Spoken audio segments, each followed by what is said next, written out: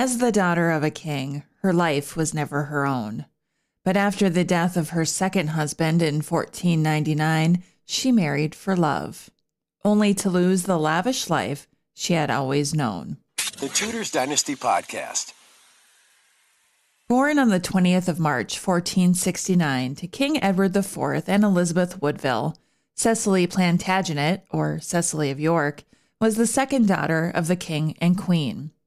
She was most likely named for her paternal grandmother, Cecily Neville, Duchess of York. Cecily's elder sister, Elizabeth of York, often overshadows her sisters, since she was queen consort to Henry VII, and mother, as well as grandmother, of each subsequent Tudor monarch. But today, I'm hoping to give you some information you did not know about this lesser-known Plantagenet princess. From an early age, Elizabeth of York was promised for greatness. But before she became queen consort of England, she had been promised in marriage to a French prince and heir to the French throne, future Charles VIII of France. But Elizabeth wasn't the only York princess promised to a king. Her younger sister Cecily was promised to the son of King James III of Scotland, future James IV. In July 1474, the negotiations between the two kingdoms began, and by October they were concluded, and it was agreed upon that Edward IV would pay part of his daughter's dowry to the King of Scotland in advance. Due to the young ages of the couple, if Edward IV wished for the marriage not to be consummated and things did not work out, the prepaid dowry would be repaid to the King of England. And in June 1482, the King of England began negotiations with Alexander, Duke of Albany, second son of King James II, who had been calling himself King of Scotland, which, among other things, Alexander pledged himself to Edward in support of his interests. The men had created the Treaty of Fotheringay, which stated in the event of Alexander's establishing himself on the throne of Scotland, and having cleared himself of other women, in accordance with the Christian Church, because he was already married to a French noblewoman, Edward IV would give him his daughter Cecily in marriage as queen consort of Scotland. We now know that the Duke of Albany never became King of Scotland, and Cecily would never again be attached to another prince. Sadly, Cecily's father, Edward IV, would die unexpectedly in April 1483.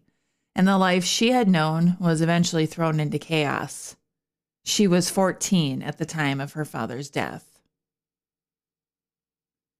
Around the year 1513, Sir Thomas More described in his book about Richard III that Cecily was not as fortunate as fair, meaning she was beautiful, considered a great beauty in her time, but her circumstances had become quite unfortunate.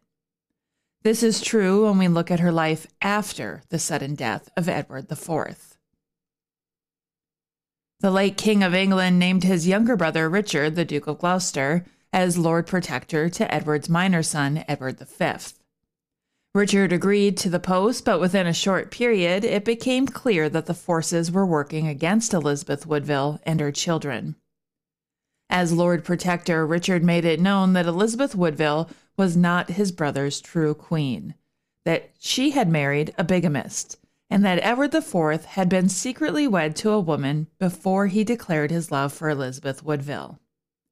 This revelation, whether true or not, threw Elizabeth and her children not only into uncertainty, but grave danger. Life under the reign of her uncle Richard, now Richard III, was anything but ideal for Cecily and her siblings. By March 1484, nearly a year after his brother's death, Richard III came to an agreement with Elizabeth Woodville and allowed her daughters to return to court. Illegitimate or not, they were still daughters of a king, after all, and he had promised Elizabeth Woodville good marriages for them. But of the many daughters of Edward IV, Cecily was the only one who was married during his reign. She wed Ralph Scrope, a staunch ally of Richard III. That marriage was very brief, and upon the defeat of Richard III at the Battle of Bosworth, the new king, Henry VII, had the marriage dissolved. most likely at the behest of his new bride, Elizabeth of York, Cecily's sister. But once that marriage was dissolved, Cecily was to wed Henry VII's half-uncle, John Viscount Wells, half-brother of Margaret Beaufort, Henry VII's mother. In 1486, Cecily held a prominent position in the christening ceremony of her nephew, Prince Arthur, firstborn of Henry VII and Elizabeth of York, and heir to the English throne. Cecily, then Lady Wells, carried the infant Arthur to the font. He was a prince through and through, wrapped in a mantle of crimson cloth of gold, which was lined with ermine fur, and had a long train that was carried by the Marchioness of Dorset, Cecily Bonville, a loyal and influential supporter of the House of York. In November 1487, Cecily was once again in a prominent position at a formal ceremony. This time it was her sister's coronation at Westminster Abbey, where she carried her train and was her closest attendant. Cecily's husband, John Viscount Wells, died in 1499, leaving Cecily everything in his will. The couple had 2 daughters together, Elizabeth, named for the late Queen, her sister, and Anne, named for her younger sister. In his will, the Viscount made it clear that he wished for his wife to have it all, including, quote, all my castles, manors, lands, and tenements, end quote, stating that he trusted her above all other. Cecily entered mourning and remained there for at least 3 years, until she emerged again as a participant at the wedding of Arthur Tudor to Spanish Princess Catherine of Aragon in 1501. Witnesses reported that Cecily was, quote, dressed in expensive fabrics, sewn in the latest fashion, and looked more like a marriageable girl than a widow, end quote. In the ceremony, Cecily was there once again to carry the train of the future Queen of England. After the unexpected death of her sister, the Queen, in 1503, Cecily wed in secret one Thomas Kyme, a Lincolnshire man, likely from the Isle of Wight, of no significant note. This secret marriage greatly upset Henry VII, and he seized her estates, leaving the newlyweds in a situation that had been unknown to Cecily in her life, a much less opulent version of what she had always known. After their wedding, the couple lived in the Isle of Wight and had 2 daughters together, neither bestowed with any royal titles. It wasn't until the intercession of the king's mother, Margaret Beaufort, that some of Cecily's lands were returned to her.